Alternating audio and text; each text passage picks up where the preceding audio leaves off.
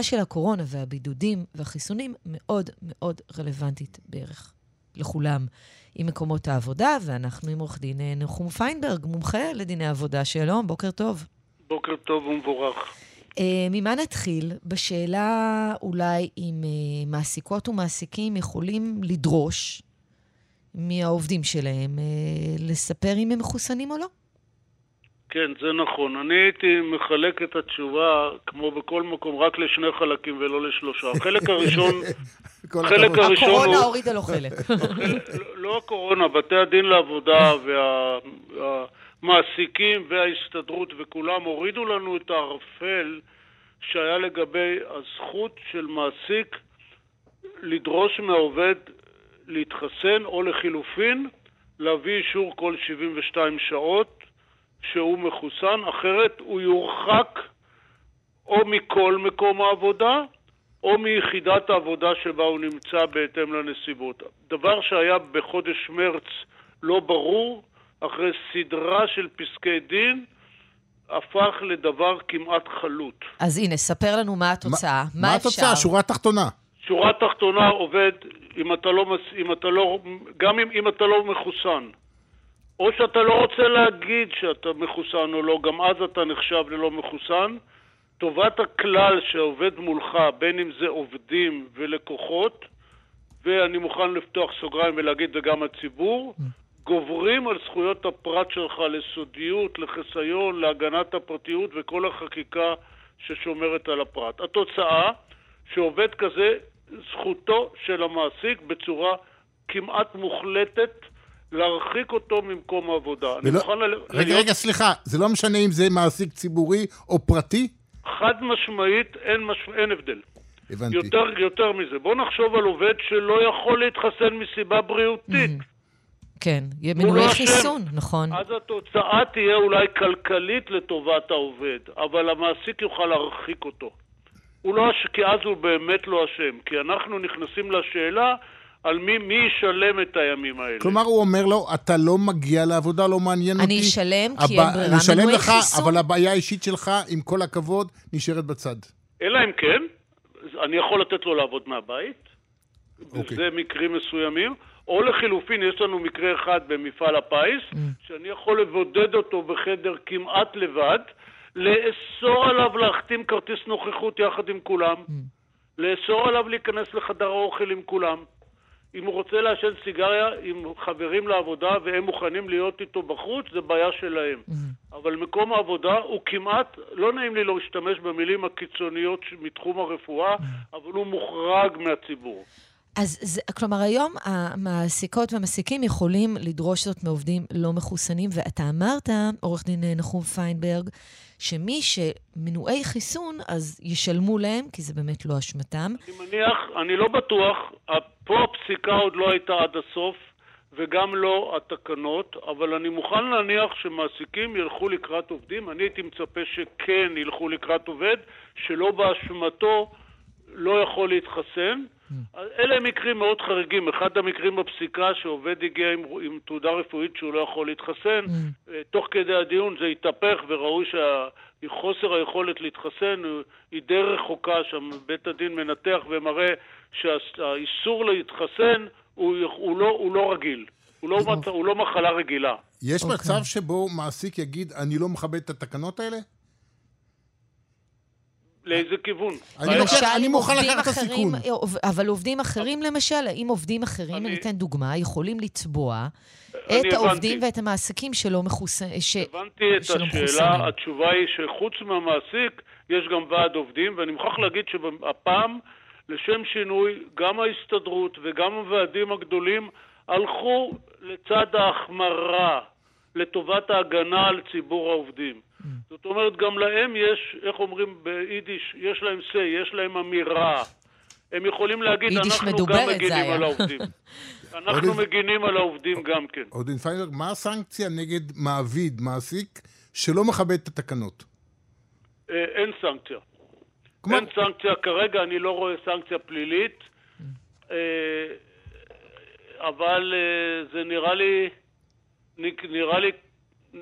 נראה לי קשה, אני לא מבין, לא נראה לי. אוקיי.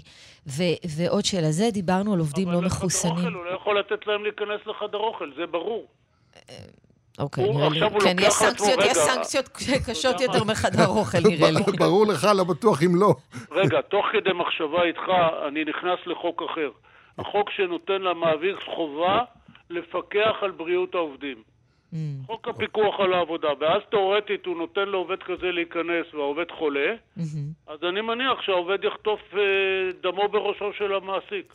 הבנתי. אוקיי, אבל אני רוצה שוב לחזור לנקודה. עובדים שלא מספרים אם מחוסנים או לא, או הם לא מחוסנים, אז המעסיקים יכולים להרחיק אותם.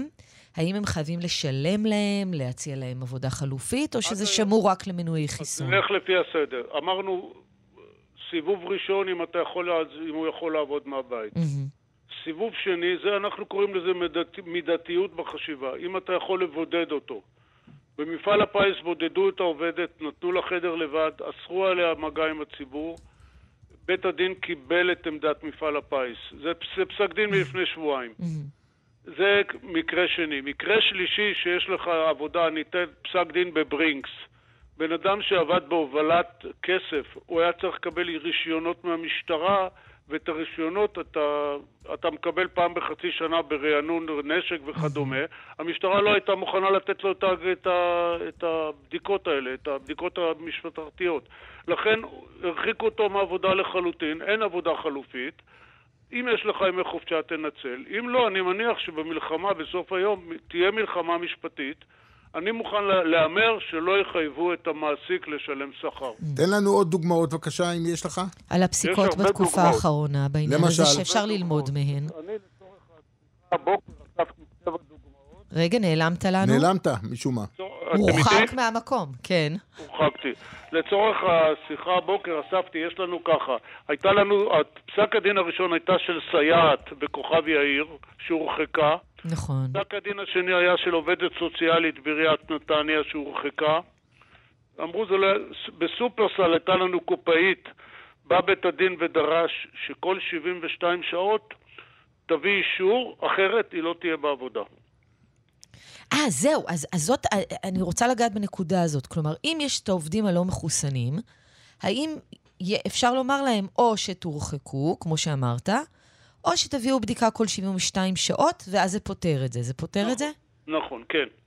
כלומר, אם בא עובד או עובדת ואומרים, אנחנו לא מתחסנים, אבל מוכנים להיבדק כל 72 שעות, אי אפשר להרחיק אותם. נכון. כי אז גם הציבור מוגן. עכשיו, על מפעל הפיס דיברנו, הייתה לנו מדריכת יוגה בעיריית רעננה, שבית הדין לעבודה אישר למעסיק לדרוש כל 3 ימים בדיקה, אחרת אפשר להרחיק אותה. אני רוצה להעיר עוד הערה אחת. אנחנו כולנו חיים בהחלטות בלתי צפויות עם שינויים, ובית הדין לעבודה גם אומר את זה, שיש לשקול כל פעם את העמדה בהתאם לשינוי הנסיבות.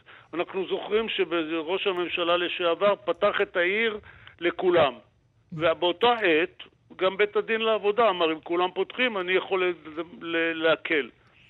עכשיו זה כבר הפוך, עכשיו זה לא. כי זה שינוי נסיבות. היום אנחנו חזרנו להגנה כמעט מלאה, עם שיתוף פעולה מלא של בית הדין לעבודה, ומעסיקים ועובדים. ברשותך, כמה אנשים פונים? יש כמות גדולה, אדירה, או פה ושם טפטוף? בהתחלה המלחמות היו קשות, העובדים שהגישו את התביעה חשבו שהם הולכים על גשר ברזל. יש כבר 2 החלטות או 3 של בית הדין הארצי לעבודה, שלא היה מוכן לשמוע, הוא היה מאוד החלטי, ואף פסק שכר טרחה לחובת המבקש, למרות שזה היה הליך זמני. יש לו המון עבודה לבית הדין, אבל עכשיו, נכון? כולם רצים אליו על כל דבר. לא, פחות, כי אם יש לנו כבר 7 או 8 החלטות, יש לנו עכשיו החלטה שאפילו פורסמה בהגזמה באחד מהעיתונים, כי בית הדין לעבודה שכנע את המבקש למחוק את העתירה שלו. עד כדי כך. בתי הדין לעבודה היום באופן מוחלט, קל להם היום. היום כבר קל להם. הראשונים היו צריכים לכתוב החלטות מנומקות. היום יש פה שיתוף פעולה של כולם בכל הצדדים, שזה ברור, אנחנו גם העמדה של הרגולטור, אפילו נניח, היו מקרים שעובדים שהגישו תביעה צרפו חוות דעת רפואית. בית הדין לעבודה אמר שחוות הדעת הרפואית של משרד הבריאות ושל שרון פרייס, אני לא זוכר את שמה האמצעי. שרון אלרועי פרייס. שרון אלרועי פרייס, דוקטור. לא רק שזה הרגולטור, זה הגורם המוסמך, ואני הולך לפי, אני מאמץ את הקביעה של משרד הבריאות כחוות דעת מומחה. טוב, זה היה מרתק. יש לי תחושה שנדבר שוב. עורך דין נחום פיינברג, מומחה לדיני עבודה. תודה רבה לך. תודה רבה. בוקר טוב, תודה לכם. יום טוב.